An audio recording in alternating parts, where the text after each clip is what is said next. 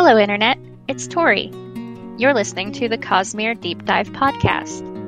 For updates on when episodes go live, follow us on Twitter and Facebook. To join the discussion, visit our Patreon page at patreon.com/CosmereCast, where you'll find an invitation to our Discord server. Thank you for listening, and please enjoy the show. Hello, and welcome to the Cosmere Deep Dive podcast. I'm your host, Mike. Joining me this week are Craig.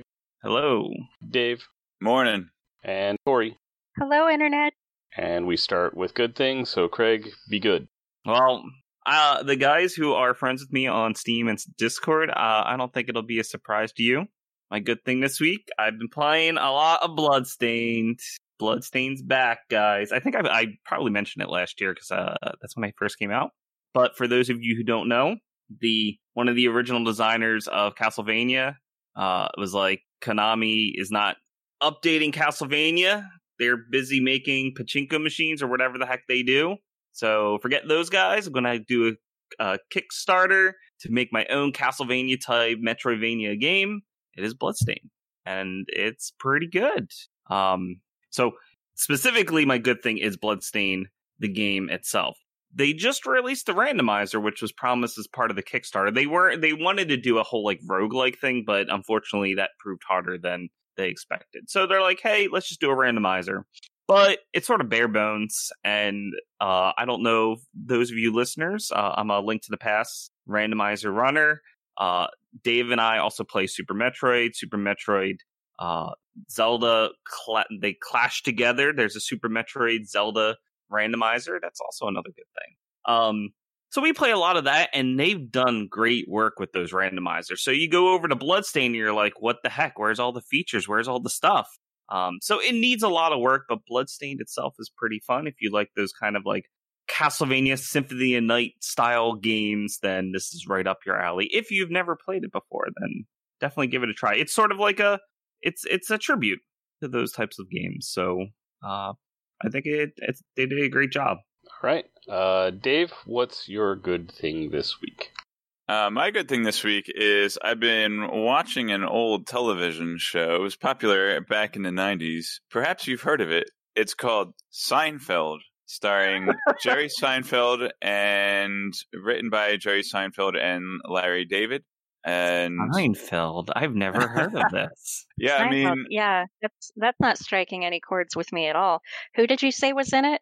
Jerry Seinfeld, Jason Alexander. He's that guy from that B movie. That's it. That's where I've heard that name before. Julia Okay, Louis-Dreyfus and Michael Richards are the main characters. Jerry Stiller was in it.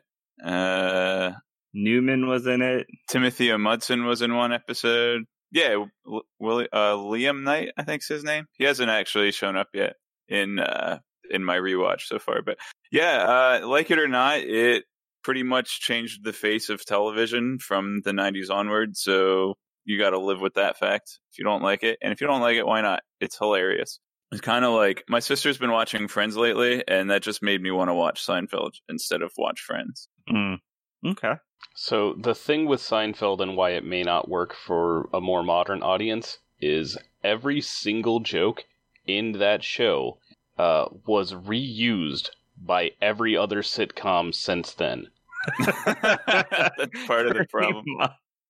One of the things I love about watching Seinfeld nowadays is that you have not the entire show, but many jokes in the show and the stand-up bits are kind of centered around technology from 30 years ago that might not make any sense to us. They're like, answering machines, or like the lack of mobile phones. Like, oh, I couldn't get a hold of him. He went out. Or like, I don't like talking to people, so I like let the machine pick up. And like, well, yeah, we have text messages for that now. And also, like, there was an episode where Jerry was like messing with his antenna to get like a clear picture on his TV, and I'm like, oh man, that takes me back. So, yeah, none of those things exist anymore. True. But yeah, so it's really funny, but like Mike said, it might seem like they're copying modern shows somehow.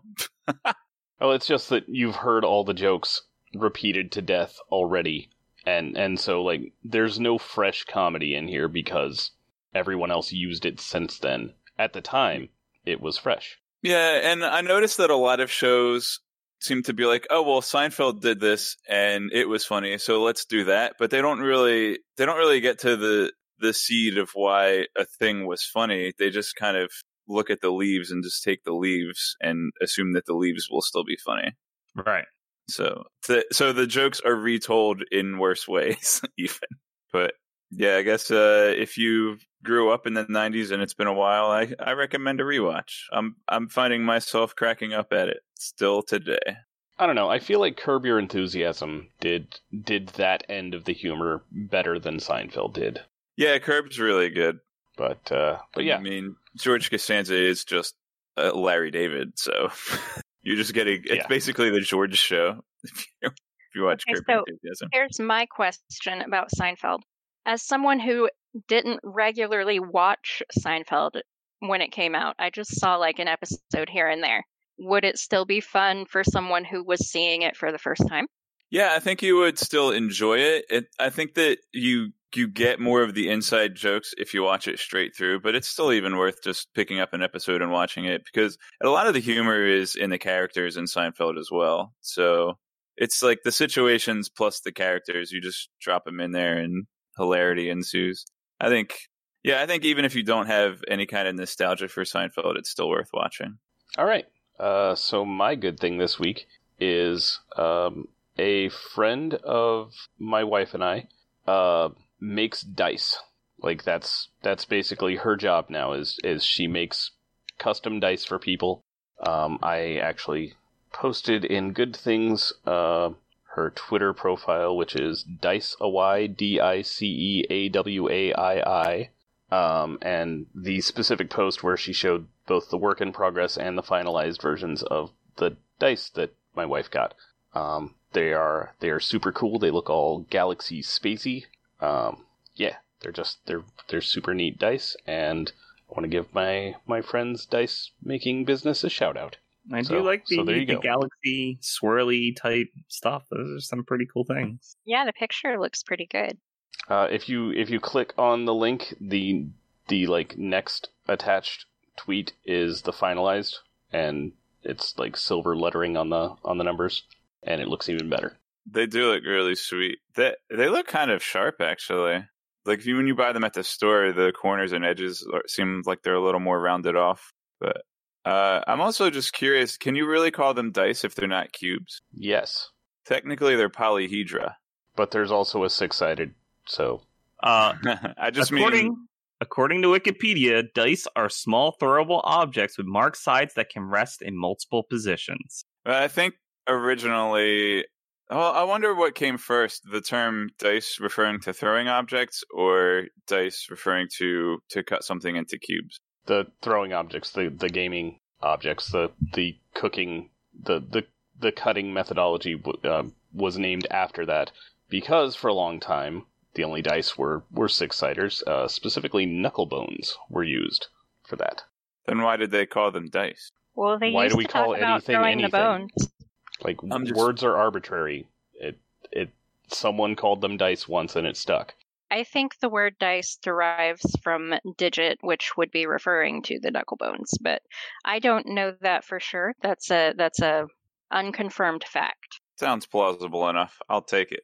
Like it was on Tumblr. I don't have a source for that. I'm sorry. Wait a minute. Knuckle bones is just Jax. Look at that. That's neat. So Tori, what's your good thing? This week I'm going to go with Junji Ito, the horror manga artist from Japan, who has some really horrible stuff, and it's really creepy and terrible. But if you're that into one that I'm thinking of, Uzumaki, probably. Wait, the spiraled person? Yep, that's the guy. Oh gosh, dude, that's like next level. Yeah. So if you're in a creepy horror mood, you can start with that. A lot of it is available for free online, but some of it has been translated and published in America if you want to go out and spend money on the actual volumes or see if your library has them. My library had Tokyo Ghoul, and I read the first issue in the library. See, now that is actually too scary for me. Did I disconnect, or are we No. just being silent? No, I was waiting for you to say more, but apparently you're done. Yeah, Tokyo Ghoul is too scary for me. I don't know why. I can do Eldritch Horror because, like, things from another dimension, like Cthulhu and all of that, that's not real. I'm not afraid of that. People getting killed in the streets by, monsters that might be people. We don't know. Like, no, can't do it. All right. Dave, why don't you tell us about some people getting killed in the streets by monsters that might be people? Okay. How about instead I read this summary I wrote up of Way of Kings by Brandon Sanderson? Oh, is it And this- summary time? Can This you is do it the- in the 2 minutes or timed less? one. Yes. I believe so. I mean, it only took me 1 minute to write it, so how long could it take to read it? Good point. Wow. I can't wait to hear this. Well, Yeah, all right. I've got my stopwatch ready. I didn't have a whole lot of time, so it might seem a little rushed, but it's about page plus one paragraph. Okay, you tell me when you're ready to start, and I will give you the go signal. Mike will count me down. In 3, 2, 1, go. A very long time ago on the planet Roshar, 9 guys abandoned the Oath Pack. I don't know what that means. It never comes up again in this book. A slightly long time ago, King Gavilar of Alethkar was assassinated by a foreigner with mystic powers, Szeth.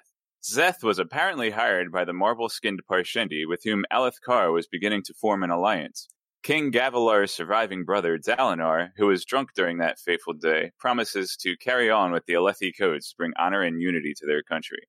Dalinar wants to act like a true Light Eyes, even though none of the other nobles care to act with honor, a fact evidenced by the life of a young slave named Kaladin. Kaladin, a surgeon's son, joined the army because he wanted to fight to protect others. Though he lost his younger brother Tien, Kaladin continues to fight and protect those who can't protect themselves. During a minor intra-kingdom border dispute, Kaladin kills a Light Eyes wielding shards, a magical weapon and set of armor which grant their bearer otherworldly powers. Not wanting to become like the honorless Light Eyes that Kaladin has known, he wishes to gift the shards to his battalion, but Amaram, the Light Eyes in charge of his army, instead executes Kaladin's friends and sells him into slavery. High Prince Sadeas, an old friend of Dalinar, devises a new way to fight the Parshendi, using slaves to carry bridges and absorb arrows while traversing the shattered plains. Kaladin finds himself in Sadeas' bridge crews. Against all odds, with the help of a windspren named Stilfrena and a newly understood power to breathe in stormlight, Kaladin survives bridge run after bridge run and begins training his crew to live, plotting to one day escape. One day, High Prince Sadeas abandons Dalinar on a plateau surrounded by Parshendi. Dalinar had been acting strangely lately, citing visions in his brother's old book, The Way of Kings. Dalinar insisted that the 10 High Princes be united, but the other 9 only wanted to compete in war. Sadeas senses weakness in Dalinar and sees him as a threat to young King Elhokar, Dalinar's nephew. Thus, Sadeas betrays his old friend, and all seems lost. While Kaladin and his crew were on the verge of escape, they spot Sadeas' treachery and heroically move to rescue Dalinar and his son and their men. Dalinar repays Kaladin by purchasing all of the bridgemen with his shard blade, a treasure worth an entire kingdom. Kaladin and his men become Dalinar's bodyguards as Dalinar and the king begin to unite the Alethi kingdom, a controversial move. Will they be able to bolster the nation before the true desolation comes? Hoid thinks not. Also, there was this magic redhead girl who does something, I forget, probably turns her mom into a bear or something. The end. The brave. GG. Oh my gosh, I was so prepared for Shallan to not even come up at all. I was like, he has not mentioned Shallan all this time. So, Dave, I like how you managed to summarize part 1 and part 4, and maybe, I guess, a little bit of part 5. What was my time? I had 2:35. 2:35. Yep. Yeah, see, it was already overtime. Couldn't really put more in there. Yeah, how can we even fit Shallan in there? I did it. No time. That's true. She gets a sentence. She's a magic redhead girl. I don't know. She does what magic redhead girls do. I mean, from the perspective of Kaladin's story, which is the A-plot of the book, she might as well not be in it. Right. I mean, Dalinar indirectly interacted with her once. Right, over Spanreed. That happened. They text message each other over the internet. All right, so what do we want to... I think it's question time. I think it's question time for Dave. What would you like to question me about? I would Am I like you to questionable? ask what questions you have prepared. That's not a question. I would like you to ask what questions you have prepared. Go ahead Dave, and ask. what questions do you have prepared? Oh, I'm so glad you asked, Tori. I did throw together some questions. I didn't really organize them. I just kind of wrote them down as they came to me. So let's go. Do you want to answer them one at a time, or? Oh, we're gonna answer all of them. Let's go. But do you want to go one at a time, or do you want me to just read the list first? Let's go one answer one at a time. I yeah. feel like Yeah. if you read the list and then we answer all of them, it's just going to be all three of us shouting into a microphone at the same time, and it's not going to work well. That might be fun. Like if we try to do yes or no answers, even if it's not yes or no questions. But the All of us- listening experience would be bad. But all What of us if, shouting at um, once is like basically our thing. I feel like if we cared about the listener experience, then we would have been a better podcast to start with. Anyway, Hi, listeners. How's it going? right? You can Love join you our all night. Discord Come in. if I you want to mean- have a chat. I feel like you're not aware of how much work I put into editing this to make it a good listening experience. Okay, Dave, what's your question? Future Mike is crying like, oh god, I have to edit this. Current Mike is crying like, oh god, I've edited... What am I on? I just released 95? I've edited 95 of these, and no one knows what I do. And we salute you We for it. appreciate you, Mike. But at least Craig is handling the social media front, making sure we get heard on Reddit and stuff. Sometimes. All right. First Dave, question. questions, go. What happened to... Rafo. All right. Dalinar forgot her. There you go. Yeah, How- it's true. How badass is Renarin going to be with Shardplate? Rafo? Oh, I want to answer this one, but I shouldn't. All right, next question. What is Hoyt up to? We don't even That is an know. excellent question. We Just got a all Rafo. sorts of stuff, but yeah, mostly. He's up to Hoyt things. He up to something, Wait. but meh. Answer to Alright. that one. What is Sylphrena? Sylphrena is an honor spren. spren, like Yep. she told Kaladin. She's an honor spren. But what's that? That is a spren who embodies honor. Yeah, it's true. Why does Sylphrena hate shards? That's a big ol' Rafo. All right. How are different powers related? Soul casting, memories, thrill, lashing. Those are Nice. each surges, or, well, not entirely, but without Yeah, the getting into the memory weeds isn't. on this one, there are 10 fundamental powers that are the magic system on Roshar, and different magic people can access different bits of those that we call surges. To add to that, keep in mind that, this is the Cosmere. This is all sort of related to investiture. So maybe a fun little activity for Dave is just see if you can see any connections between this and Allomancy or Furukumi. Probably Furukumi, actually, is, well, not the way Furukumi works, but the powers that... You better stop him before he spoils something. I don't think I did. All I'm Not saying yet. is, You never do. I'm just saying, just look for some things. There might be some similarities that pop up. Is so lashing are lashing and surge binding the same thing, or Lashing is a type of surge binding. Yes. So all of the Orders of Radiance have access to 2 surges. So there's some overlap, like, Shallan and Yasna both have the ability to soulcast. But the other thing Shallan can do, which is related to the memory taking, but again, we're not getting into it, is light weaving. And Yasna can't do that because they are different orders. is there one like surges general that everybody shares? No. Okay, and so lashing exists as one of those 10, or is it? Yes, that's one of the 2 that Windrunners can access. Okay. Except it sort of isn't. Lashing is, I believe. No, it's 2 different surges, and Zeth's explanation at the beginning muddies that.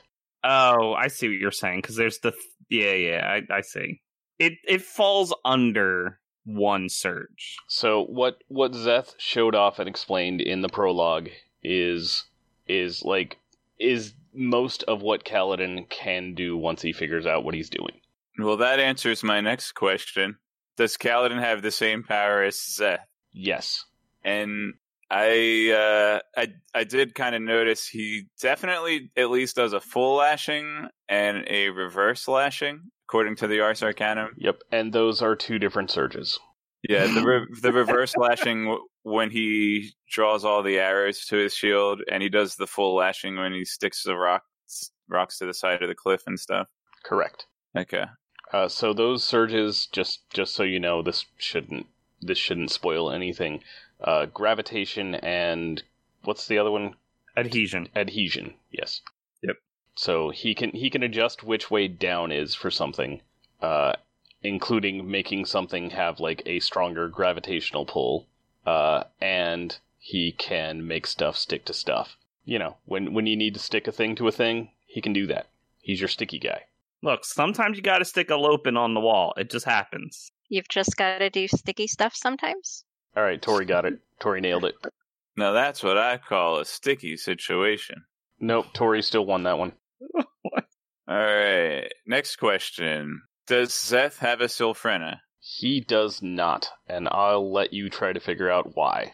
Is it because he's Shin? Or is it because he was born? Oh, wait. I'm not going to no give you any more racist. hints about this. No. I'm not going to because- answer like subsequent questions about it. Maybe because he attained his powers differently by becoming a Truthless or something. And maybe he is a Sylphrena. Alright, what is Taravangian up to? Rafo? Killing He's collecting people. death rattles. I kind Okay. of want to answer this one in like fairly vague terms. What do you guys think? That's Okay. As vague as you want to be, Mike. Go ahead. yeah. He's trying to save the human race. It's a good answer. Okay. But he doesn't like what Dalinar's doing. He likes Dalinar, but he doesn't like what he's doing. Next question. Did Hoyd write the Ars Arcana? No. No, we know who did, and it wasn't Hoyd. Was it one person that wrote them for all the books? Mostly, I it's think like a so. 2-person team, but like one of them does the bulk of the actual scholarship. It was the monks that ate two-person the team. pancakes. No. It's a 2-person team, but one of them is in charge and the other is sort of the assistant. Yeah. So it's Sazed Ruin and Sazed Preservation.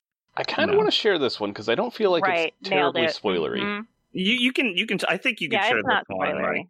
All right. So there are two scholars. One scholar and an assistant, I should say. Naz and Chris. Chris is the scholar, Naz is the assistant.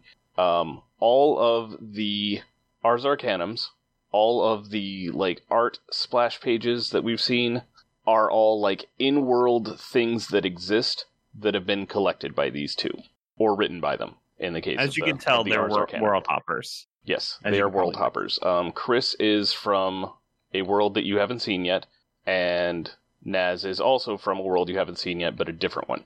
A So- more different world. They're people I don't know. Got it. And you'll start getting like more hints to all of this in later books, especially I want to say Words of Radiance has like an art splash page with like a note at the bottom with Naz's signature on it. So. Yeah. Yeah. So it becomes more obvious later on, but yeah. These two are, to me, the most interesting characters in the Cosmere, and I need to know more about them, and Brandon is being extraordinarily stingy with them. And I know it's on purpose, because the more I know about them, the less I'll care, but it's frustrating right now. So, next question. All right. Next question. Is a Remember All technically a warning Fabrial? Yes. Mm-hmm. Okay. Good. Yes. Next question. What's going on in Hearthstone? Like, And- currently, Kaladin's hometown? Yeah. That's Or- right. though. farming, mostly. Okay. Do his parents miss him? Yes. So if Laren is the town surgeon, who's the surgeon binder? Next question. Who is trying to kill King and whom is Brock trying to kill? I couldn't remember his name and I wrote Brock and I was supposed to look it up, but I forgot. Moash? Yeah, Moash. Those are both Rafos. Okay. He gets to be Brock now. I like that better. Huh? There's already a rock. No, I heard Brock. Yeah. You don't even use the name Rock. It doesn't matter. Who is, what is the true desolation? Rayfo. Okay. Better than all them fake desolations. It's true. Alright, let's see. Are the Parshendi provoked Parshmen, or are the Parshmen placid Parshendi? I think I'm going to go with Rayfo on that one. Though excellent use of alliteration there, Dave. Thanks. Okay, why did the Parshendi assassinate King Gavilar, or at least take credit for it? And I have my own theories Big on ol' that one. Rayfo. Huge Rayfo. Enormous So- Rayfo. The biggest Rayfo. Billboard-sized Rayfo. So I do want to ask that we hear some of Dave's theories after we're done in the question section. Oh, I mean, definitely, yeah. Alright, and final question. Who is running the evil weather machine? The evil's mad scientists. Yeah, but who is that? Yep. Doofenshmirtz Evil Incorporated. Yep. I Pretty should have known. I'm pretty sure there was a weatherinator in one episode. Should I answer Yeah. this one? Because I feel like I should answer this one. It's your call.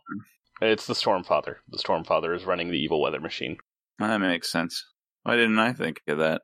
But what if Stormfather is evil weather machine? Who's running who? Who watches the Watcher? Who watches the Watchman? Watchmen is free on HBO this weekend, just saying. The Watcher is the strongest character in Slay the Spire. Sorry, guys. The answer I was looking for was Sam Vimes. Samuel Vimes. Yeah, you just lost me. From Discworld. Tori gets it. I understood that reference. A thing I have never read. You should. They're very, very good. And Yeah, there's a lot of things I like should. the only bad starting point for the series is basically like the first 2 books. See, that's my problem with a lot of these older things. It's always like the first book or first couple books are slow or not very good because, it doesn't hold up. It's sort of the same thing happened to us with Elantris, but I feel like the disparity between Elantris versus Way of Kings is a lot smaller compared to some of the others we mentioned. So it's just really hard to get in these because I don't like to read out of order. I mean, there's nothing wrong with the first 2 books. They're just Just not representative of the rest of the series. Yeah. I mean, you can start there. I started there. Terry Pratchett became a better author over time, as most authors do. The biggest thing is that like a lot of the characterizations that you'll be used to from later books aren't present in those first couple. Anyway, this isn't a Pratchett podcast. It could be, but it it could isn't. be. Then I would be the alpha reader. That's weird. We should do that. You could pop it on the to-do list. We'll see if we ever get to it. Bonus content for Patreon. Don't promise that. And we could read them like wildly out of order. Yes. Oh, that would be so fun. I'd be tempted to start with like the best stuff, but I feel like that would be a bad idea. Like just jump straight into Thud. I could come up with a great reading order for us. Anyway, Dave, you have theories, right? Yeah, we should have yeah. Dave answer his own questions. Right. Were you done with your questions? Was that all the questions? Yeah. So Dave, you have some theories, right? Yeah, nothing new. Just the stuff I've been talking about throughout the book. Mainly that I think that the Parshendi are actually chasm fiends. They're like related somehow, possibly even the same species. And then when King Gavilar started hunting the chasm fiends and taking gem hearts, and the Parshendi found out, that was appalling to them, and that's why they had him killed. That's my main thing that I'd like answered moving forward. I'm also looking forward to like an all-out lashing battle between Szeth and Kaladin. That's going to be pretty cool. Hopefully, I'll go ahead and let you know that's the end of the next book. And it is actually pretty cool. all right. So Kaladin doesn't die at the beginning of the next book. Hey, I didn't spoil anything. I mean, he might. And I then mean, come what do you back. think this is? You don't Game know. of Thrones? That is true. There were all those other guys that died, but I thought it took him like 100 years to come back. But wait, what if he and Szeth die and then they both come back and then they fight? Could be. We'll just have to wait and see. So, I mean, I guess, like, I also have the theory on how Kaladin became a Windrunner or Surge Binder or whatever. Go on. And that is that his parents made some kind of plea for his safety. Oh, yes. You did mention that. Some kind of, like, the old magic. The Night Watcher. The Nightshade. Night Mother. Wait, what? I think I'm confusing my Nightblood. Oh, man. All Mother. Which book are we in now? We're, all of them, apparently. Yeah, I didn't really come up with any like new things because like none of the theories I made up to this point have been confirmed or unconfirmed or defirmed, unfirmed, Softened. consoftened, yeah, congealed. All right. Although What else? feels like- What else do you have, Dave? What else happened in this book that matters that you want to talk about? Mostly like the desolation and all that related stuff, like Shallan and Yasna's research. And that dude that showed up at the end, he was like one of the heralds, right? Not one of the heralds. He was, or was he? Yeah, he was one of the heralds. Yep, That's that is the the herald. word you're looking for. Talnalel Ilat. Stone Sinew. Yeah, that guy. The guy that's in the voice channel right now. He's in our voice chat right now. He was a herald. Okay. Love you, Yeah, Phil like- Knight. Why is he showing up all of a sudden? He's a little late, don't you think? Or is he on time? Time. No, he's late. Hoyd says so. It's true. Because of the whole timeliness that people don't actually value, but Hoyd claims that people do. See, now if Isn't- Talon had a better PR system in place, Wait, how that does whole a thing would have herald gone the not? other way. How does a herald not have a good PR team? They got like statues and stuff all over the place with them. Oh wait, that's Tom, like the guy from the beginning of the book. Well, they mention him. Yeah, he's the guy that they abandoned, right? At the beginning. He didn't use his nickname, so I forgot that he was the same guy. They all have a lot of names. He's Yeah. the I guy mean- in college that's part of your group project, and you let him do all of the work while you don't participate. It's true. There was one other thing that I wanted to talk about in this book, and there were a couple of, they seem to be allegories to Christianity, actually, and I don't know where like Brandon fits in with that because, you know, as we mentioned before, and we know that he's a Mormon, and it's different enough from mainstream Christianity that I'm not sure where they intersect, but they might in I can answer these that regards. question for you. Okay. So Mormons consider themselves Christian. They do believe in the God of the Old and New Testament. They believe that Jesus Christ is their savior. The difference comes in that they also have the Book of Mormon, which they feel was given to the prophet Joseph Smith and is another testament of Jesus Christ. So anything that you feel might be related to the Bible, the chances are that Sanderson is very familiar with that. Okay. So there were a couple things. One, I think the most obvious one I think was when Dalinar trades the Shard Blade to purchase slaves. That seems allegorical to the sacrifice of Jesus in redeeming the sinners, right? So he's like a priceless treasure that was given up to purchase slaves. So that's one thing. And then the other thing was when King Taravangian, he says something along the lines of it's better for one man to sin than for everybody to live on in corruption. Now Christians believe that not that Jesus was a sinner, but that he took on the sin of the world and incurred the punishment for that sin so that his followers could be made holy. So that, and the thing, what Taravangian actually said is, I think, intentionally alluding to what Caiaphas said in the New Testament in the Gospels when he prophesied that it's better for one man to die than a whole nation should perish. Like, it seems to be intentionally referring to that text. Yeah, I just wanted to mention those two things that kind of jumped out at me as probably being allegorical and I guess intentionally so. You're probably right, actually. Yeah, so that might have been lost on some of our readers who aren't as familiar with Christianity. So, yeah, just wanted to bring those up. All right, what else you got? Well, I have some questions for Dave. Questions. So, what was your favorite part of the book?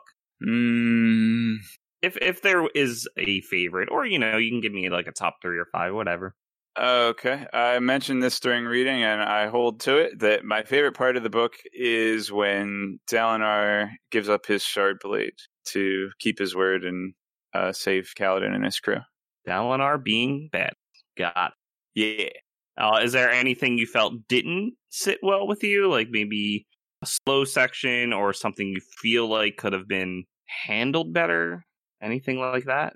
Anything that you were like, this is sort of disappointing? Yeah, I guess I wanted to actually get more of the, like, into the lore of what the Desolations were, but I know that that's planned for future books, so yeah, like I get that it wasn't answered in this book, but I really wanted to know more about the Parshendi, where they came from, what the Desolation was, and all that stuff. And it's just, man, I just got teased, you know? Okay, you haven't talked much about Shallan, either in your recap or in your questionings, or in your questions, or in your theories. So, what's up with Shallan? Why are you avoiding her, huh? You got a thing against redheads, is that what it is? I have a crush on her. I'm shy. There's only so much time to talk about stuff. I guess, like, she was funny, I guess, but didn't really, I didn't really care about her, like, her story all that much yet. And, like, it only really starts connecting to the main plot at the very end, and then doesn't really do anything yet. Alright, for each of the Stormlight books so far, I have had a favorite character in that book, and then a separate character who is the character that I want to know more about. Mm-hmm. In this book, in The Way of Kings, my favorite character was Dalinar, and then the character that I wanted to learn more about was Shallan. Who are yours? My favorite character is Kaladin, and the one I'd like to know more about is Szeth. All right. Neat. Would you like to expand on that at all? I mean, I can expand on mine if you'd like me to, if you want a minute to think. Yeah, you go first. All right, so Dalinar is my favorite character. I don't feel like there's all that much there. He's got that great scene in chapter 13 where he catches the Chasm Fiend's claw and is just super awesome. And, like, the visions are intriguing and interesting and, like, provide all this information about, like, the history of the world. And he's just, like, overall an interesting character that I enjoy following in this book. Shallan is very much presented as a mystery box. Like, you get little hints and bits of things about her throughout this book, and we don't really get answers, and that's what I wanted more of. That's why she's, like, the character I wanted to know more about, is because we get all these hints and bits and pieces, and we aren't really told answers. Mm. Like, she admits that she killed her father, but we get no details on that. Like, what does that even mean? Yeah, did she do it on purpose? Whatever. Does she, like, was it completely unrelated to her, and she just feels guilty about it? Like, what's up? Mm-hmm. So yeah, that's why those two characters, and Book 2 and Book 3, have different characters in both of those spots for me that I'll get into when we get to those. Yeah, I guess I like Kaladin because he's tenacious. He's always tries to do what's right, and he's kind of, like, hateful toward the Light Eyes, and you kind of get why, but at the same time, it's like it's his flaw, that he is a little unforgiving toward the Light Eyes. I guess I don't know if that's technically a flaw, but so something I can talk about is Sanderson, when he designed Kaladin, is this sort of a thing that he's talked about in his workshops, his writing workshop, things like that, for other authors. And usually it's, you don't write a character that's depressed. Mm-hmm. It's very, very difficult to handle it correctly. And it's finally here in Stormlight Archives and Way of Kings that we actually get a character who suffers from depression. And you can see how Brandon Sanderson actually handled it. And I think he handled it very well with how he handled Kaladin's character. So something to keep in mind is that you don't usually see a character like this. There's a number of reasons why you don't want something like depression. But in terms of workshopping character, it's usually what kind of flaws do you want to give your characters? And usually when it's something internal to psychological or internal to the character, it's very hard for it to come across. Something like depression in particular could make the character not be active, which is not a thing you want from your main protagonist. You need an active character who's actually doing stuff and moving the plot along. So that's what Sylphrena is for. Sure. So I think it's handled very well. I think from what I recall, he gave the workshop after these books, and it's still like a don't do this sort of thing. But when you become a skilled author, yeah, maybe you could take a look at that and give it a try. Right, maybe Sylphrena, she's an honor spren, right? So maybe Kaladin made some kind of vow, and like, when did Sylphrena come along? Was it like right after Tien died? Mike? We know it's while he was with Amaram's army. Mm-hmm. She says that, and we get some glimpses of her, I think, during one scene. But I don't know that we have information that she was around before then, or like what triggered her showing up. Oh, I mean, I can answer it. I'm just not sure if we're supposed to. I'm just going on like based on what we know from this book. Yeah, I will say she wasn't there before Tien's death. Okay, so maybe Kaladin made some kind of oath or something. I don't know. Although we do see him state an oath during the climax, the Sanders tsunami chapters. Life Before Death? I don't remember that. You don't remember him saying the words? Oh, the words, man, the words. Oh, the words, right. You didn't say the words, you said oath. Yeah, I will protect those who cannot protect themselves. No, that sounds like something Kelsier would say. Gosh. Oh, I guess I can share this bit with you. So for each of the orders of Knights Radiant, there are a total of 5 oaths that take various forms. So the first oath is the same for everybody, which is life before death, strength before weakness, journey before destination. Mm-hmm. Maybe swap the order on them. I don't think that part matters. No, that's correct. And then from like 2 through 5 are different for each order, and yeah, in some cases aren't even oaths. Oathbringer. And so yeah, you got to see Kaladin swearing the second ideal of the Windrunners. Gotcha. Also, while they tend to follow a general theme, an individual person's oath or ideal might be worded a little bit differently from a different person within the same order. It has a general theme, but each person, it relates to them in different ways. Like, one person's I will protect those who cannot protect themselves might be, for someone else, I will protect people if they need it, or something like that. Like, it has to do with protecting people, it has to do with, certain circumstances that require it, but the wording can be different, the meaning can be a little bit different. You just gotta really mean it. So, I feel like we've kind of run dry on Dave's stuff. Do we want a spoiler time for this one, or are we good? I mean, we can talk about things in Spoiler Town. Let's get a little short spoilery town. All right, then we need to make Dave go away. Let's say mean things to him until he goes away. Bye, guys. I look forward to starting the Mistpunk era. I'll see you next week. Bye. And Bye. Next week we'll be reading America Online. Yeah, I wrote that, I think. Indeed you did. I just thought it was good. All right. Peace. Dave's gone. Play the thing. This concludes the spoiler-free section of our podcast. If you are, as I am, reading along for the first time, we recommend that you stop listening now, as the following will contain spoilers for not only this book, but for other Cosmere books as well. There may also be general spoilers from any other source material. Spoilers begin now. All right. What would you like to talk about for spoiler stuff, Craig? Did we want to go over the answers to Dave's questions now that we can actually talk about them? Did anyone write down Dave's questions so that we have all of them? Man, that would have been a good idea. It sure would have. I mean, we don't have to talk about much. I feel like this could be a short spoilery section. But I feel like a lot of his questions, most of them we actually do have answers for. It's gonna be either Words of Radiance, or at least when it comes to the Parshendi and the quote-unquote Voidbringers, you don't get answers to that until Oathbringer. So it's going to be a long wait for him. I mean, you get one some thing we info. could go into detail on. He asked about Zeph. Does Zeph have a spren? what's going on with Zeth. So, Sure. yeah. So Zeth- So tell me, Tori, what's going on with Zeth?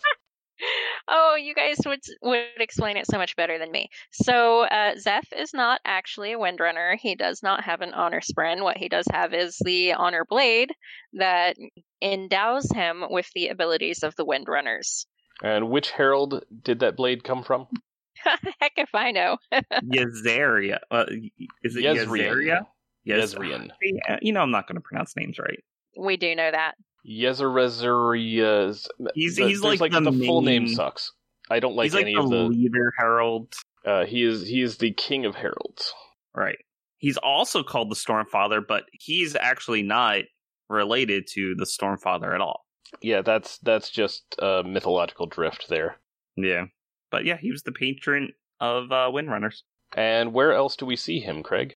Oh, he's Dalinar's drinking buddy during Dalinar's flashbacks in Oathbringer, which I just found out about that when I was rereading Oathbringer. Yep, he's the homeless guy who hangs out at the palace in Kholinar, and you see him in the prologue for Way of Kings, which we pointed out then, and then we see him again in Dalinar's flashbacks in Oathbringer, where when Dalinar can't get booze anywhere else in the palace, he can go to his buddy, the homeless herald, and score a bottle of hooch. That's exactly what happened. And unfortunately, Moash captures him. Yes. Destroys him. We don't actually know what exactly Moash is doing. It seems like it's something like how the Unmade are captured into a perfect gem. Moash stabs him with a special knife that apparently de-heralds him. Right. So we don't know the mechanics on it yet. So it looks like there's ways to deal with cognitive shadows, which, again, I believe the Unmade are actually cognitive shadows rather than Spren, but those might be the same thing, for all we know. Or they could be splinters, combined with a cognitive shadow. See, there's a lot of things that are somewhat similar, and now that I've read through most of the works multiple times, I'm starting to see a lot of similarities. I'm seeing a lot of similarities between the magic systems, which I think makes sense since it's all investiture. Now that I'm thinking about it, I feel like they have to be splinters that are also tied to cognitive shadows. Otherwise, if they were just cognitive shadows, they wouldn't be able to do the things they do. Yeah, but I think Spren are splinters of honor. But they aren't and we know cognitive the Fused shadows. Void Spren, not the Fused. Are all Spren splinters of honor, or just honor I think they Spren? could be of cultivation as well. Well, they can be any of the three. Yeah, that seems correct. Yeah, so it actually says in the Coppermine entry that Spren are splinters of one or more shards, and they're composed of different types of investiture. We don't really see splinters of Odium because he sort of tries to keep to himself, but there must be something with Roshar that sort of naturally creates Spren. So would Void Spren not be splinters of Odium? No, Void Spren are. They are. Void Okay. Spren are. Yeah. Well, you just said that Odium doesn't I said he doesn't have many. He really only has voice. Like, look at all the different types of Spren we actually see. For Odium, we only really get Void Spren, and maybe Unmade because we don't fully know what those are yet. Although there's a chance that whatever her name is, Sajanat, like when she corrupts the Spren, which she calls enlightening, that could be investing them with some of Odium's investiture, in which case they maybe the Spren itself becomes part of Odium. So I don't know. I don't think she's making them as splinters, but there's some weird stuff going on. We're going to have to see more on Renarin and his Spren to get info on that, I think. Right. That's my hope for book 4. Rhythm of War, I need to know and see more of Renarin. And I feel like maybe we will, because there was like a whole big thing lead up in Oathbringer. And now that he's definitely in Team Good Guy, and we have Sajanat is up to something, where Shallan is tasked by the Ghostbloods to recruit her to the Ghostbloods. I feel like we're going to get a little bit more. All right, so in Rhythm of War, one of the things that I feel like has to happen is that Urithiru has to be restored. So they have to fix it. And I feel like Renarin has to be instrumental to that. Like, he definitely has a better sense of what's going on in the tower than basically any other character at this point. So I got something for that. I meant to post it in our Cosmere theories, and maybe I did at some point because I posted a lot of things in there. But my belief is that in book 4 or 5, the tower has to be, rejuvenated, like you mentioned. And maybe it will be book 4. It sounds like maybe that could be the key thing that they got to focus on in book 4.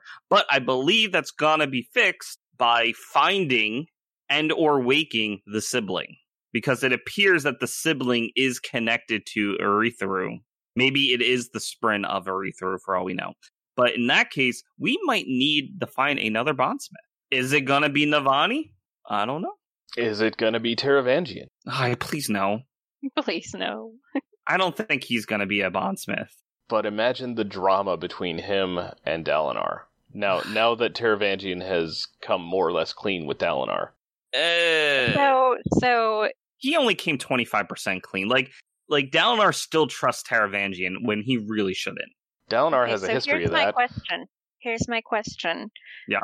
There's 3 bondsmiths, or there can be 3 bondsmiths. Correct. For each of the big Spren. Yep. And Dalinar is bonded to the Stormfather, who is very much a part of Honor. But he is other a Spren who is also bonded with Honor's cognitive shadow, yes. The other 2 biggie Spren are not based on Honor. So would those bondsmiths have different, I don't know the word here, focuses? Well, different oaths? Almost certainly.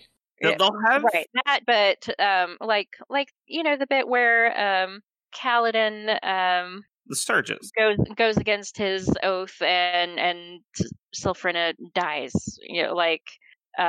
So you see that Dalinar has to be this like a pillar of honor in order to keep his bond with the Stormfather. So what kind of bondsmith are the other 2 bondsmiths going to be? So, Dalinar, actually, as we look through Oathbringer, his bond is changing Stormfather in ways. Like, Stormfather in the very beginning was oaths exactly as they're said, because that's how Honor was at the very end. Exactly how the oaths were spoken and what they said has to be followed by the letter. But by the end of Oathbringer, Stormfather mentions how you've been changing me. Like, I actually see things now, like, from a more human perspective.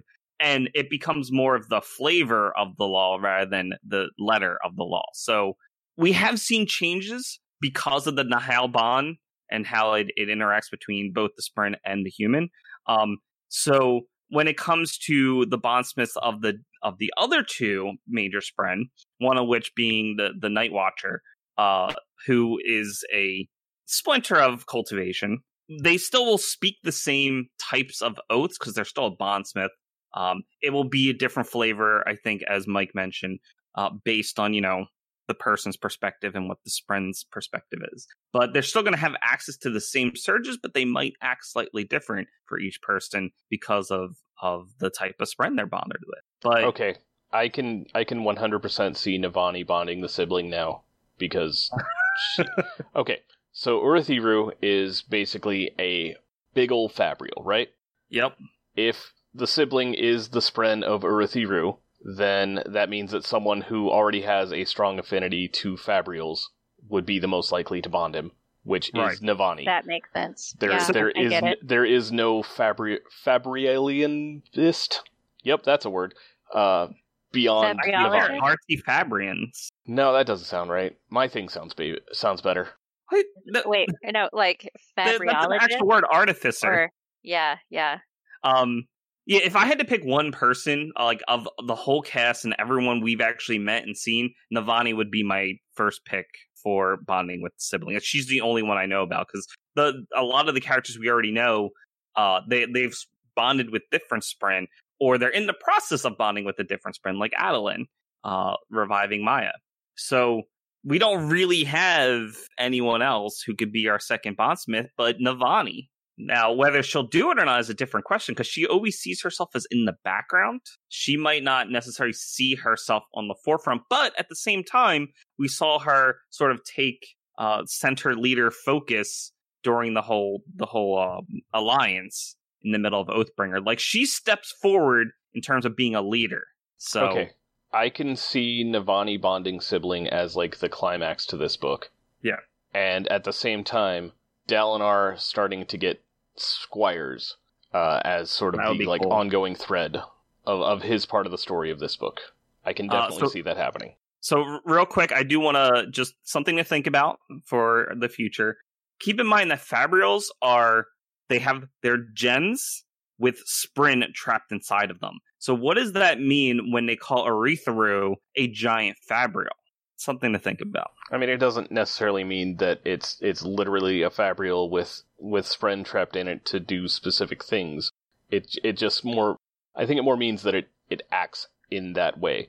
Sure. But my argument more importantly, we need to stop talking and end the podcast. Yeah. My argument would be the sibling is the connection with the sibling to Aretharu is what makes it work. That's really it. Yes, I like that. Sounds good. Bye, everybody. Good night, Internet. Next time, Alloy Law.